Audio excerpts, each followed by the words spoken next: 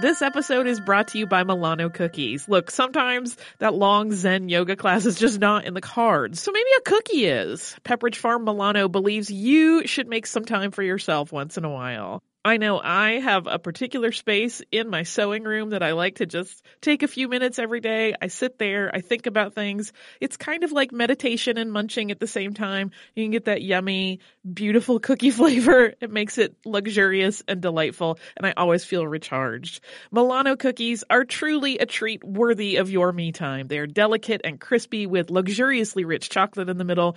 You really want to keep these just for you. So remember to save something for yourself with Pepperidge Farm Milano.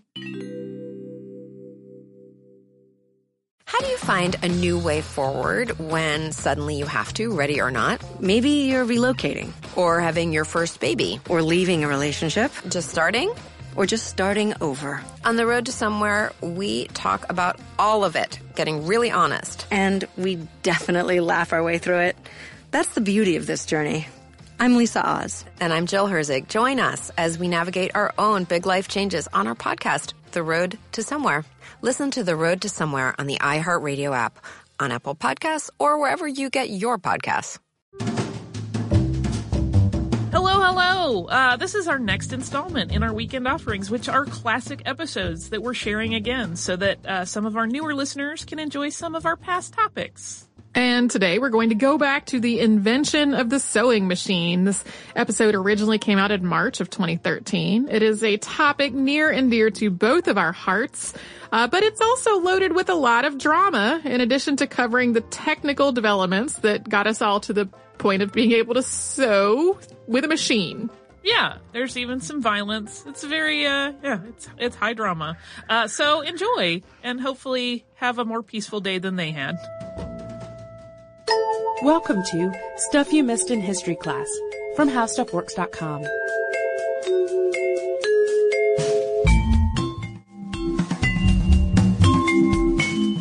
Hello and welcome to the podcast. I'm Holly Fry. And I am Tracy V. Wilson. And I'm excited because we're talking about one of my favorite things today. It is. It's an invention that I love and owe a great deal of gratitude to all of the people involved. As do I. Not maybe to quite the extent that you do, but I also am quite fond of what we're talking about today, which is the sewing machine. Yes. You sew extensively. Every day. And I do not sew extensively. But I do know how to sew, and I have wonderful, fond memories of my mother. Mostly they're fond. Sometimes they're frustrated, but mostly they're fond of my mother teaching me how to sew when I was a child. Oh yeah, my mom didn't teach me. No. She sewed like a fiend. Just about everybody in my family does, but I was one of those people that did not want someone over my shoulder telling me what to do. So she gave me tools, and I learned a lot by making a lot of mistakes, but I still love it, and I literally do so just about every single day. That's awesome. It's part of my, my life stability thing to get at least a few seams in each day. And the invention of the sewing machine is actually a pretty interesting story. It involves a lot more fighting and anger than you might suspect, since we think about sewing as kind of a nice, quiet activity. But it's the invention of the machines that allow us to do it not so quiet or delightful or peaceful. Not really. If you watched Schoolhouse Rock growing up, you probably know about Elias Howe in a very, punctuated short version of the story. That's in the Mother Necessity song. Yeah, I love it. If you are wondering. I love it. But there are actually a lot of different people in the mix when it comes to who actually invented the sewing machine, even though Howe does generally get most of the credit in history. And there are reasons for that, which we'll talk about. But the patent battle that went on in the U.S. About who got the rights to it is like tabloid fodder. And it kind of did play out in some ways in the papers and magazines of the day, almost in the way that tabloids show, celebrity arguments now. It's pretty fascinating. So prior to sewing machines, of course, the very earliest way people were sewing was to use a sharpened bone or stick and punch holes in whatever their fabric was, normally leather, to pass a lacing through. Right. And so the stick or the bone would go through it all the way, and then you would lace. Well, or you could just punch it. Or you could punch it. Yeah, but it wasn't like an awl type situation. Right. It wasn't like what happened later. No, which not is at when all. needles got eyes in them that you could actually put your lacing through. Yes. And draw the lacing through along with the needle. Yeah, which was, a huge step forward in making sewing more easy and quicker. And then as needles got refined and could be made smaller and smaller out of metal, a whole, new form of art was born in the form of embroidery. But getting to the sewing machine is kind of an interesting trail because it was right in step with the Industrial Revolution for good reason. As textile manufacture became more streamlined, less expensive, people had access to more cloth, so they wanted to make more things, but they needed to be able to do so more quickly as well. So in 1755, Charles Weisenthal patented a needle for a sewing machine. The machine never came to fruition, but the needle was interesting because it had points on each end and an eye in the middle, and it kind of passed back and forth through the fabric and carried that the thread with it to make sort of a stitch that kind of replicated what human hands could do. Right, and a lot of the very first attempts to mechanize sewing were all about replicating what people do with their hands when they sew. Yes. And then in 1790 was the next significant patent. There are many, many patents along the way that we're not going to mention because they're just literally too numerous. Right. It would become sort of a list. It would be a list. And then in 1768, but so then Thomas Saint, who was an English cabinet maker, patented a machine. And I know you love the title of this patent. I love it so much. I'm going to let you read it. An entire new method of making and completing shoes, boots, splatterdashes, clogs, and other articles by means of tools and machines, also invented by me for that purpose, and of certain compositions of the nature of Japan or varnish, which will be very advantageous in many useful applications. That is a really good blanket coverall title for something that you're going to invent. Well, and you still see patent titles that are like that today, the title is just so exceptionally broad. If you're looking for patents for specific things, you have to develop some patent searching mojo. Yes. And that is very much like that. Except that this one is particularly long and delightful. Well, and part of the reason is that Saint actually was describing 3 different machines in that patent. He really wasn't doing like a narrow patent. It was kind of like, I have all these good ideas. I'm going to patent them all at once. And so that's why they fall under one title. The second of those machines is actually for stitching. And it wasn't really particularly practical, but it had several components that we would associate with modern sewing machines. It had a table where the cloth could feed through. It had an arm with a needle, and it had continuous thread feed from a spool. Now, no actual examples of Saint's machine have ever been found, but there was an Englishman in 1873 that found the plans for it and actually tried to build the machine. It wouldn't work quite right, but he eventually did some tweaking and made one that more or less worked. But that was another kind of big advancement in terms of adding in things that got retained in many for future models. Right. Some people have theorized that the Saint patent is on purpose a little bit wrong so that no one could steal his ideas, which is that's a common patent trickery. Yes. So that would explain why Newton Wilson, when he tried to rebuild his, just couldn't quite get it right without making his own tweaks. In 1804, Thomas Stone and James Henderson got a patent in France. Their machine made an overcast stitch that's a lot like a hand stitch, like a whip stitch. Mm-hmm. So I was going to try to describe what that looks like, and it's going to be more confusing than if I just skip that.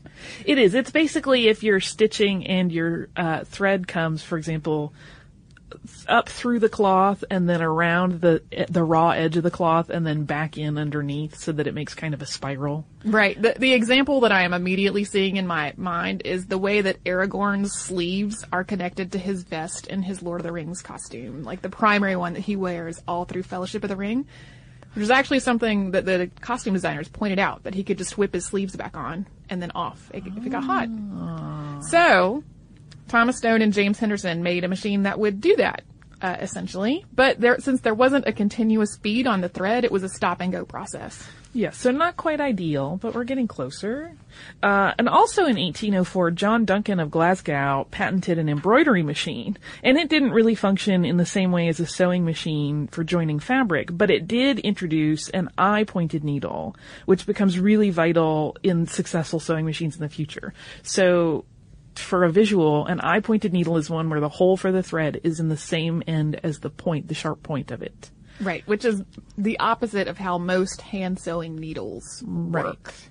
And that eye-pointed needle comes up in I don't want to characterize it as false, but there is an account that comes up later as things really get heated up, where one inventor claims that he had a vision for this, and it's not substantiated in any way, and it's kind of bizarre.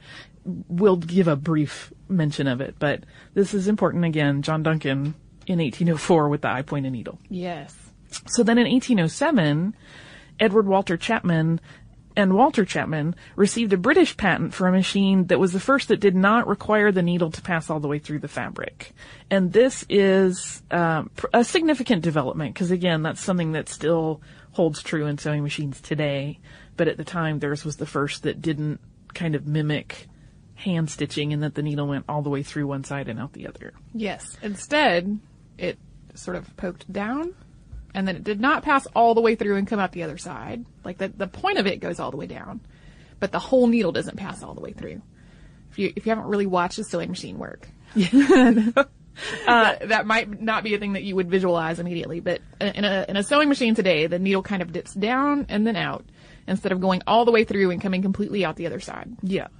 And it had two needles, and the thread actually got passed between them in a really sort of arduous rethreading technique. And it was only intended to sew things like belting and ropes together. It wasn't good for joining two fabrics together for garments, because it really did take quite a long time. It would take you almost as long as just hand stitching it. But the idea of the needle not passing all the way through is important. In 1830, Barthélemy Thénardier was a French tailor, and his machine created a chain stitch. It was the first machine to be produced in a quantity, and he had 80 machines that worked in a shop in Paris within 10 years.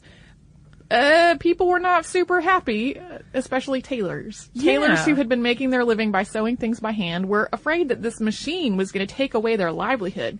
And so a mob of angry tailors broke into the shop and destroyed all of the machines. And Thénardier was forced to flee, but he did eventually obtain financial backing to continue the development of his work.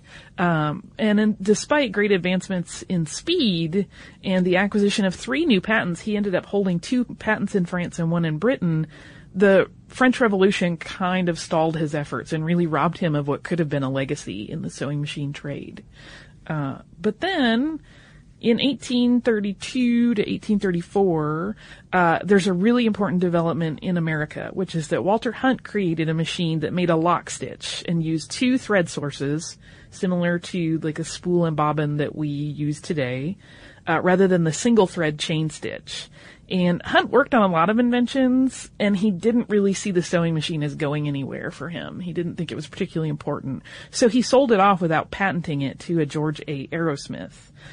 Historians mark this design as the first time that machine development stopped being about replicating human hand stitching and actually just being its own thing and letting the mechanism kind of define the design of how it was going to do the stitching.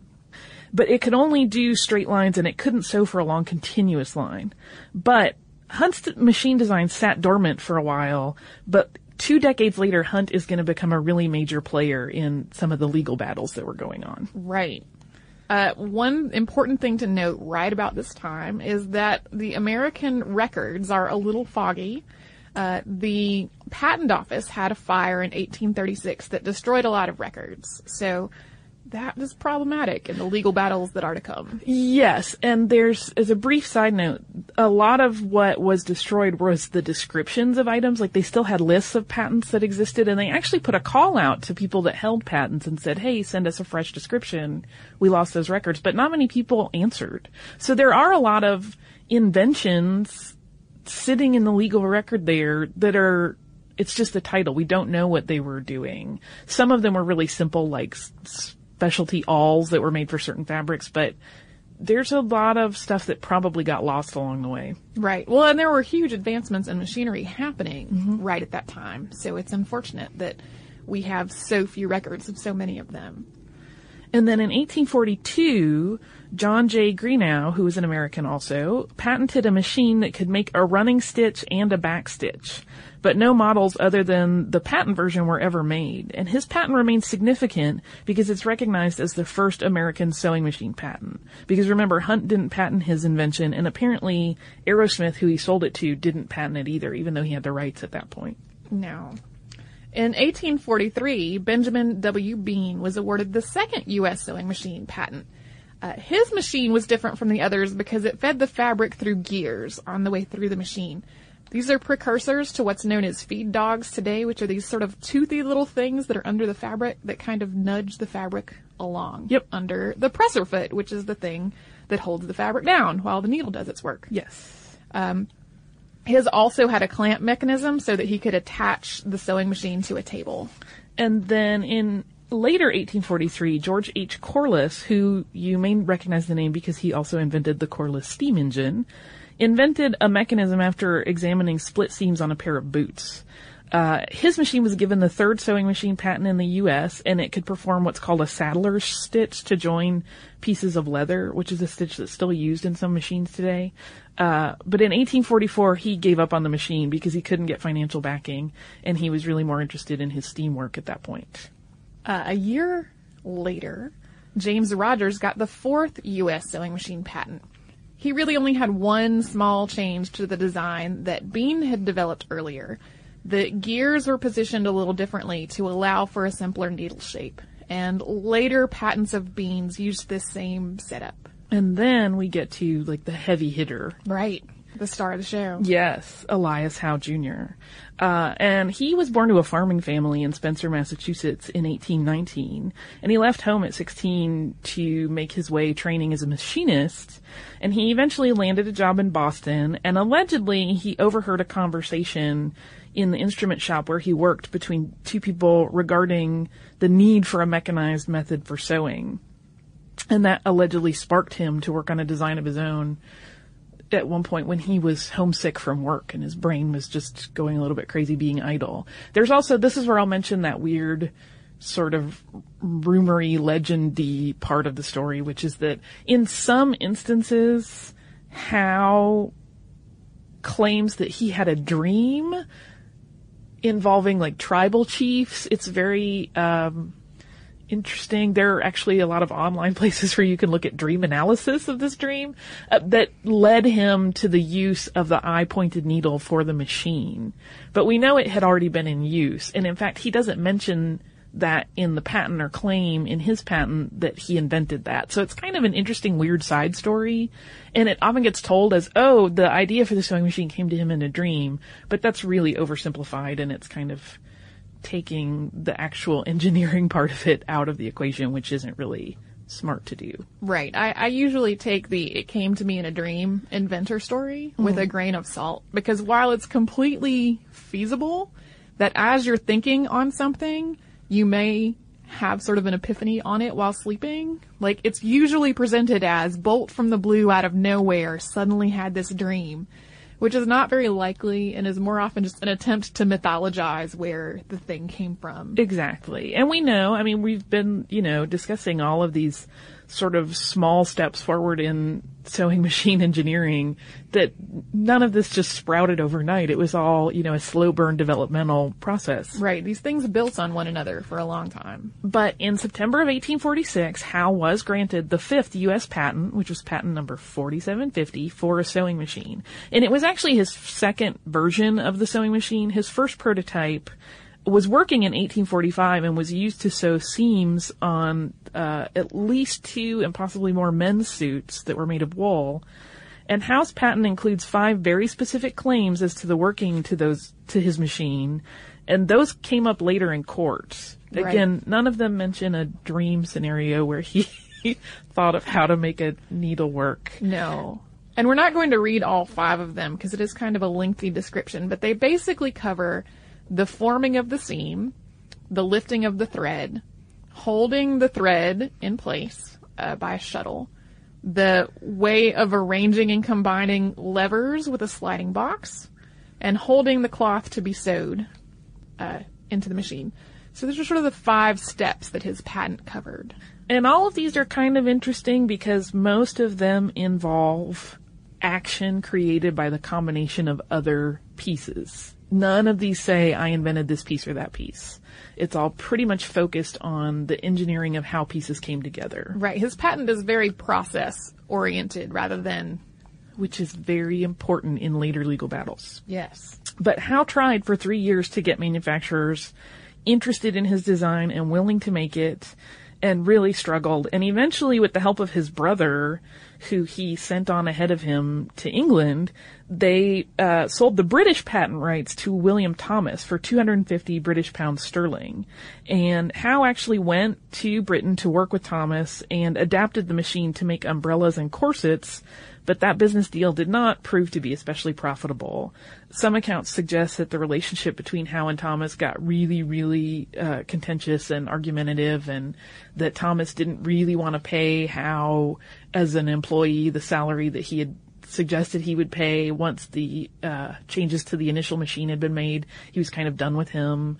So there's a little bit of drama there. No. But Howe decided to come back. Hey, Holly, we have some exciting news. Yeah, I am wildly excited, and people will have another opportunity to watch me cry at art. Yeah, you sounded so calm, and it's not a calm situation at all.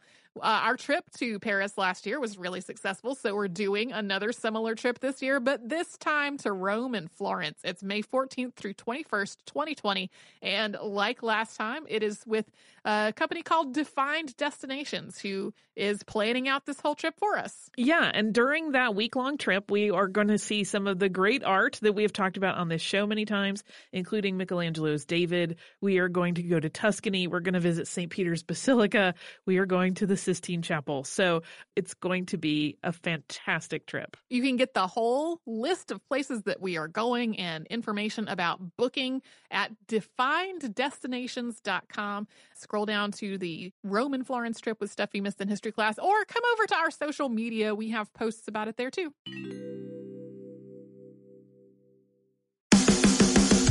Hey guys, it's Bobby Bones. I host the Bobby Bones Show, and I'm pretty much always sleepy because I wake up at 3 o'clock in the morning.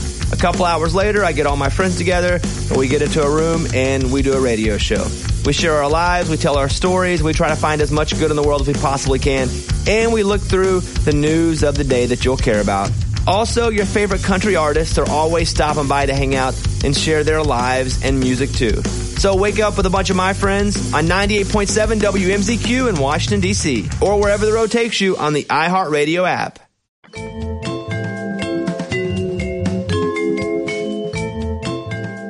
In the meantime, there's another development. In 1848, John A. Bradshaw was granted the 6th U.S. sewing machine patent.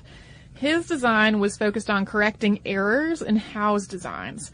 And some of his language here is just a little insulting. He's not very nice about it. One of the things that happens in patent is a thing called the prior art, and that's sort of a description of all the stuff that came before what you're patenting. And his would include language like, "This is a very bungling device and is a great encumbrance to the action of the machine." Yeah, that was his description of Howe's needle design. Right. So in 1849, Howe returned to the U.S. after leaving his British business endeavors and discovered that there was a lively sewing machine enterprise afoot. That in the time that he was gone, suddenly people went, "Oh, sewing machines are a great idea. We should be making and selling them." And there was even a machine which had the 7th U.S. patent based on Bradshaw's design that was in production and being offered for sale. The patent went to Charles Morey and Joseph B. Johnson in 1849, but they were actually selling it even before the patent was granted and finalized. And before all of that, they were also featured in Scientific American, which was featuring a lot of articles about various machine developments, and sewing machines come up in it a lot. Then in mid-1849, Jotham S. Conant was issued a patent on a slightly modified version of the Morey-Johnson machine.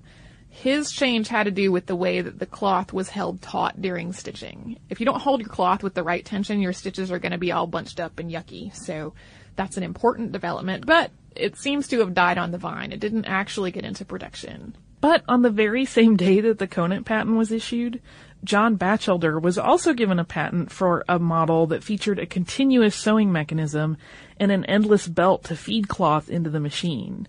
And Batchelder sold that patent to Isaac Singer, you'll know that name if you do any sewing, in the mid-1850s. And it actually became one of the most important elements of Singer's design. Yeah, I learned to sew on a Singer. I think most people did of our age. Well, and in addition to having learned to sew on a Singer, I know that both of my grandmothers had in their stuff that came with them when they got married and established a household, treadle sewing machines that were Singer machines. I have a treadle Singer that is from, I think, 1910. Yes. And it was in Brian's family from the day it was sold. Like, they purchased it and it's been handed down and came to me. And right. I'm very grateful for it. It needs some restoration, which is one of my side projects that I never get to.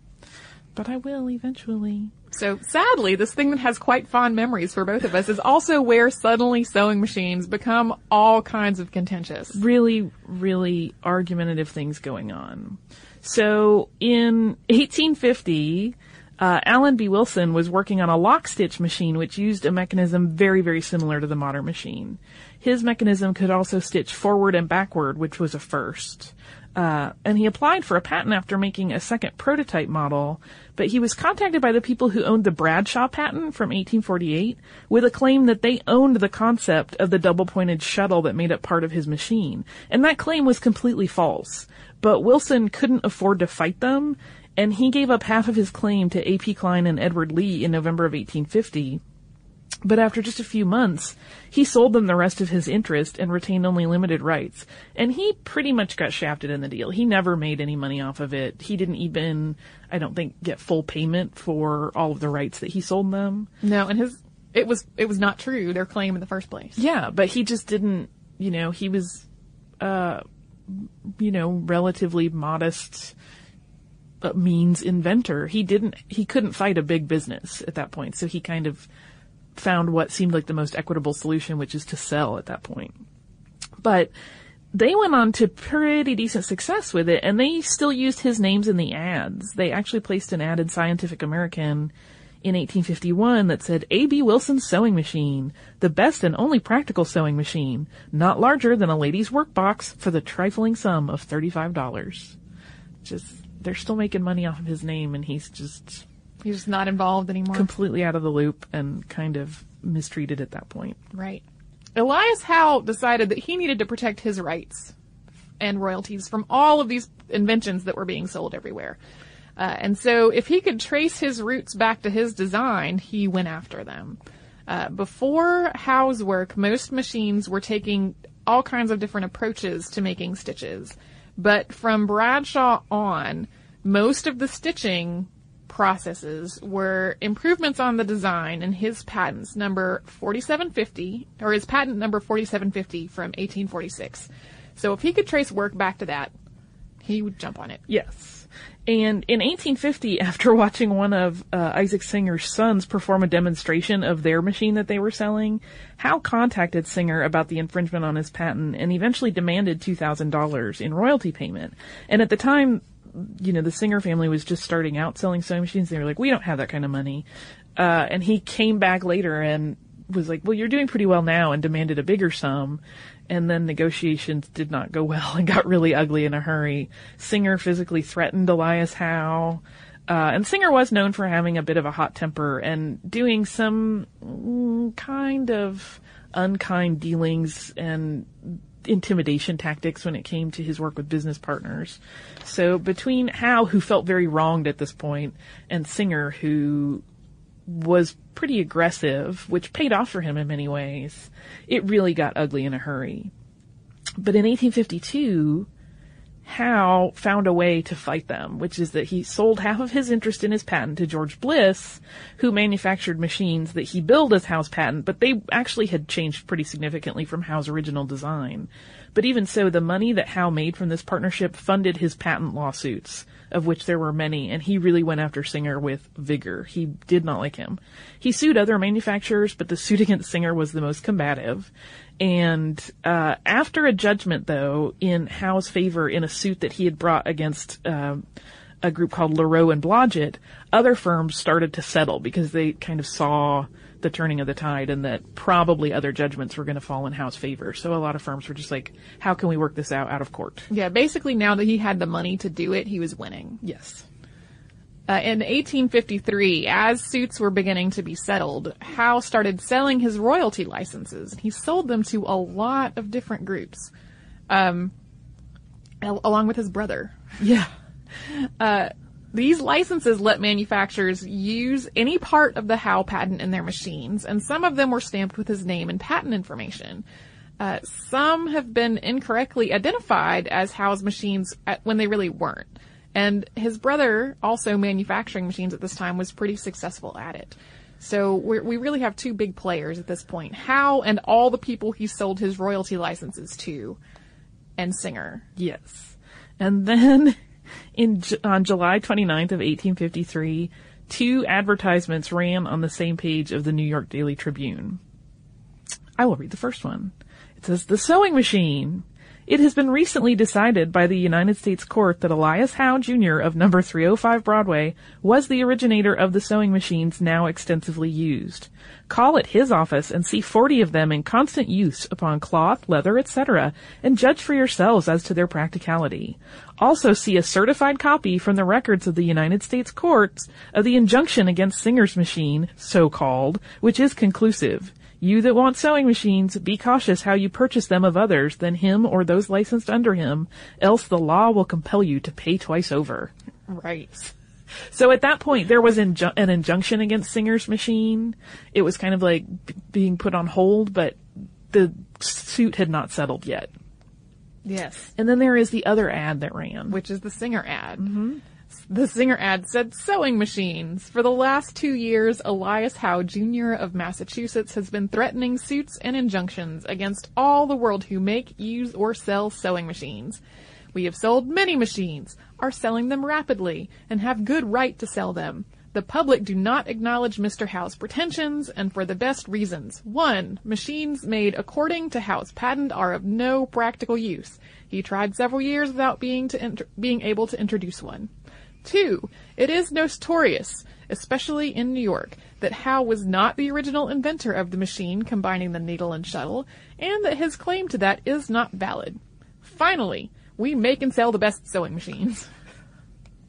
It all sounds so polite, but it's so snarky. It's really snarky, and it's so different from what we think of in ads today. Yeah. It's not at all what you would expect to see with two companies that are in competition, feud with one another. And Howe went after Singer for libel because Singer at that point was not just saying that they were selling machines, but that Howe was wrong and that he didn't invent these things. And these were all, part of an ongoing legal battle. So they kind of were really playing fast and loose with language. You'll notice that Howe's is very careful to only say things that are accurate and true and like, come and see the certificate we have from the government, but at no point does he say, and Singer's an idiot, or that he's trying to steal ideas. Like it's very carefully worded, whereas Singer's is a little more blustery. Singer's is like, this guy's a liar and he's stupid. Yeah, so that's why Howe went after Singer for libel. And the New York Daily Tribune as well. There is also a story about Scientific American kind of printing there, like, okay, the libel thing against the paper's a little silly, you guys. Like, they kind of would post these opinions on the state of affairs periodically, which is kind of interesting. Singer kind of went on a personal crusade to discredit Howe's claim to rights on the sewing machine. He would seek out machines and inventors that predated Howe's work to try to prove that what Howe did was not original. He went to Europe and even China, and the problem was the wording of Howe's patent. He had patented the combination of the shuttle and the eye-pointed needle, not just the invention of a particular element of the machine. So his patent claim was pretty accurate. Nobody had patented that process. All these different pieces of it had been patented, but not all put together. Correct.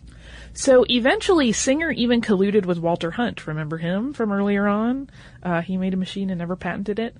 He brought in engineer William Whiting, Singer did, to help resurrect Hunt's design, because Hunt apparently found old pieces of the machine like in an attic, but couldn't actually get them all together and working anymore. He couldn't quite remember how it all went. But so this engineer assisted him, and then Hunt attempted to file for patent on his 1834 invention to establish that he, and not Elias Howe, had in fact invented the sewing machine. Again, the Scientific American kind of made their opinion known. They published a rather scathing commentary on Hunt's assertions, calling them, quote, rusty claims. And a trial at the patent office followed. And after hundreds of pages of testimony, like, Singer found everybody he could to kind of feed Hunt's case, because he really wanted to take down Howe any way he could. There were hundreds and hundreds of pages in a long drawn-out trial, but Patent Commissioner Charles Mason ruled in favor of Howe on May 24th, 1854. And he said Mason said that Hunt's loss was due in part to the 18 years he sat on his design. And Hunt actually appealed to the Circuit Court of the District of Columbia, claiming that Mason didn't really have the authority to make such a ruling, but Mason's ruling was upheld by the court. So, spurred by the success of this decision, and still in a big fight with Singer, Howe decided that the next thing he would do was file suits against every establishment selling Singer machines in Boston, and asked for preliminary injunctions to shut down those sales.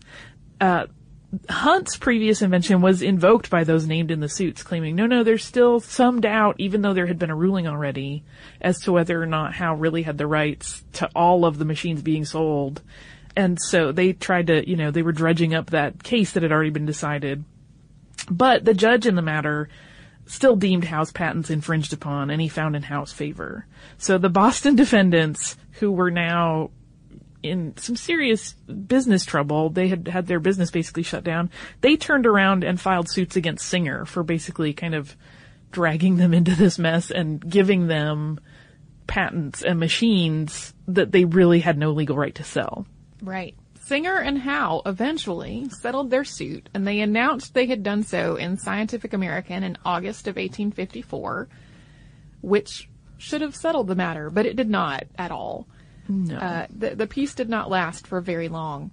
Now that he was in control of the sewing machine industry, Howe started working on improvements to his own machine. But this resulted in a lot of the companies he had gone after suing him for patent infringement, since many of them held patents on the basic improvements that he was trying to implement. There's just no end to the litigation. There's really not. Hey listeners, I wanted to tell you about a new podcast from iHeartRadio called The Women, hosted by Rose Reed. It is a fascinating and deep dive interview show where Rose talks to changemakers and disruptors, and she finds out what really drives them. So she will ask each of them, what was your first stand, and how do you navigate success and failure? And really, what's the cost of fighting for others? These interviews are really personal, and they're candid, and sometimes they're a little bit crass, but they are always really enlightening. You can listen to these firebrands and take away lessons that will help you navigate your own life and forge your own path. The debut season includes women like Valerie Plame, the former CIA agent who is now running for Congress, and whistleblower and pediatrician Dr. Mona Hanna-Attisha, who exposed the Flint water crisis and became the center of a swirling amount of problems, and the legendary Buffy St. Marie, 60s songwriter and activist. I have personal interest in this show because I adore Rose and I executive produce it, and I think you're really going to enjoy the way that she gets into these conversations that feel like two friends talking, and they are an absolute delight. So subscribe to The Women on the iHeartRadio app, on Apple Podcasts, or wherever you get your podcasts. Hi guys, my name is Sammy J. I've been working as a correspondent and interviewer since I was 13. And now at 17, I am so honored to be the youngest person to have her own podcast on iHeartRadio. It's called Let's Be Real with Sammy J. We'll have in-depth and unfiltered conversations with celebrities, activists, athletes, and influencers. We have some incredible guests this season, including hitmaker Meghan Trainor, the amazing Kesha, Grammy-winning producer Phineas, YouTube sensation Liza Koshy, Grammy-nominated singer-songwriter Julia Michaels, the boy band sensation Why Don't We, and many more. We'll cover topics we're curious about, topics my guests are passionate about, and topics many of us are just too afraid to talk about.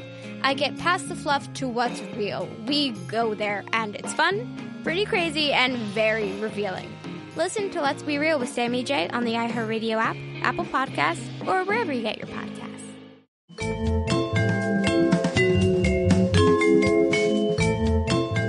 In 1856, the president of Grover & Baker, which was one of the companies involved in these suits against Howe, the president's name was Orlando B. Potter, and he proposed an interesting truce, a concept which became known as a combination, not to be confused with the undergarment of the same name, a patent combination. And he's kind of took a step back and realized we are all just hurting ourselves at this point. We are wadded up in litigation all the time, and we are holding up production and just throwing money into legal actions. What we would rather be doing is making and selling sewing machines. Right. So he sort of said, let's do that. Yeah. They all joined forces. Potter's company, Howe, Wheeler, Wilson and Company, and Singer all joined forces. They pooled their patents to make one unified combination patent for sewing machine. And Howe was pretty resistant to this idea at first because he felt like he was giving up more than anybody else in order to get this deal together. But he eventually relented. He only agreed to join the sewing machine combination, which is sometimes called the sewing machine trust, if the other parties agreed to stipulations. And those stipulations were pretty astute business moves. One was Howe would get a $5 royalty on every machine sold in the U.S. and $1 for every machine that was exported to another country. And it's estimated that between 1856, when this deal was struck, and 1867, when Howe's patent expired, he made more than $2 million. Which is, there are several layers of, that's crazy. One is the $2 million. We're talking about, $2 million 1860s dollars. Yeah. And the fact that he was so invested in all this litigation when his patent was on the verge of expiring. I mean, part of this is of course he had to do it then because otherwise he would have lost everything. And then part of it makes me kind of go, I probably would have thrown up my hands much earlier when I was getting that close to the expiration of a patent. But you would have missed out on $2 million. I know, I'm a terrible business person. But in 1867, when Howe's patent was up, so after his 11 years of enjoying all of that money coming in, he did request another extension of the patent, but he was refused, and he actually died later that year. Singer, of course, we know because his name is still on sewing machines sold all the time, was an astute businessman, and he really made a name for himself in that industry. I feel like we should do another podcast on the Singer family because there is a world of fascination in the things that happened there. But that's how it eventually settled. There was a lot of biting and fighting and clawing, and then a settlement, and then a little more biting and fighting and clawing, and then some person that steps forward and says, this is really stupid. We could all be making money. So let's go make money now. Yeah. I'm glad that they finally came to that. Me too. Because sewing machines are awesome. How would I have all my sewing machines otherwise? I know. How would I have learned how to make nightgowns and pajamas and things? I don't know why nightgowns and pajamas are the things that I thought of, but my mom taught me how to make easy things. I didn't learn how to put a zipper in until I was much older and no longer living with my mom. Bustle gowns. We wouldn't be able to make bustle gowns to look like we lived in the time when these people were fighting. Yeah, well, and it wasn't until we were I was looking at your outline for the podcast that it really dawned on me how similar umbrellas and corsets are to one another. I kind of had that moment as well, where I was like, oh yeah, there's a casing and then a firm element that goes through it. Yeah, that does make total sense. And it's all kind of stretched tight together over a frame. Yeah. Like, that's really, they're the same thing, just in a different orientation. Different shapes.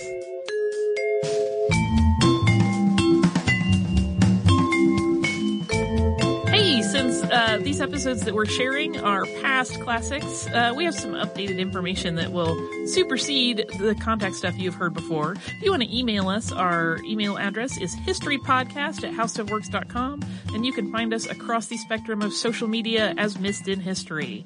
You can also find us at missedinhistory.com, and you can visit our parent company, How Stuff Works, at howstuffworks.com.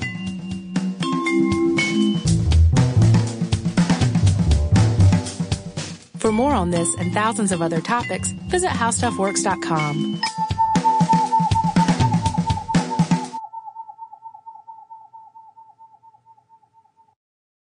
The future is closer than you think, and it all starts in the palm of your hand. You may have heard the news. 5G is coming.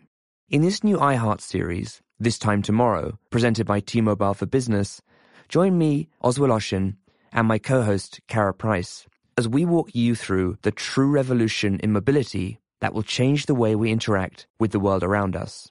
Join us and hear just how close we are getting to a more connected future.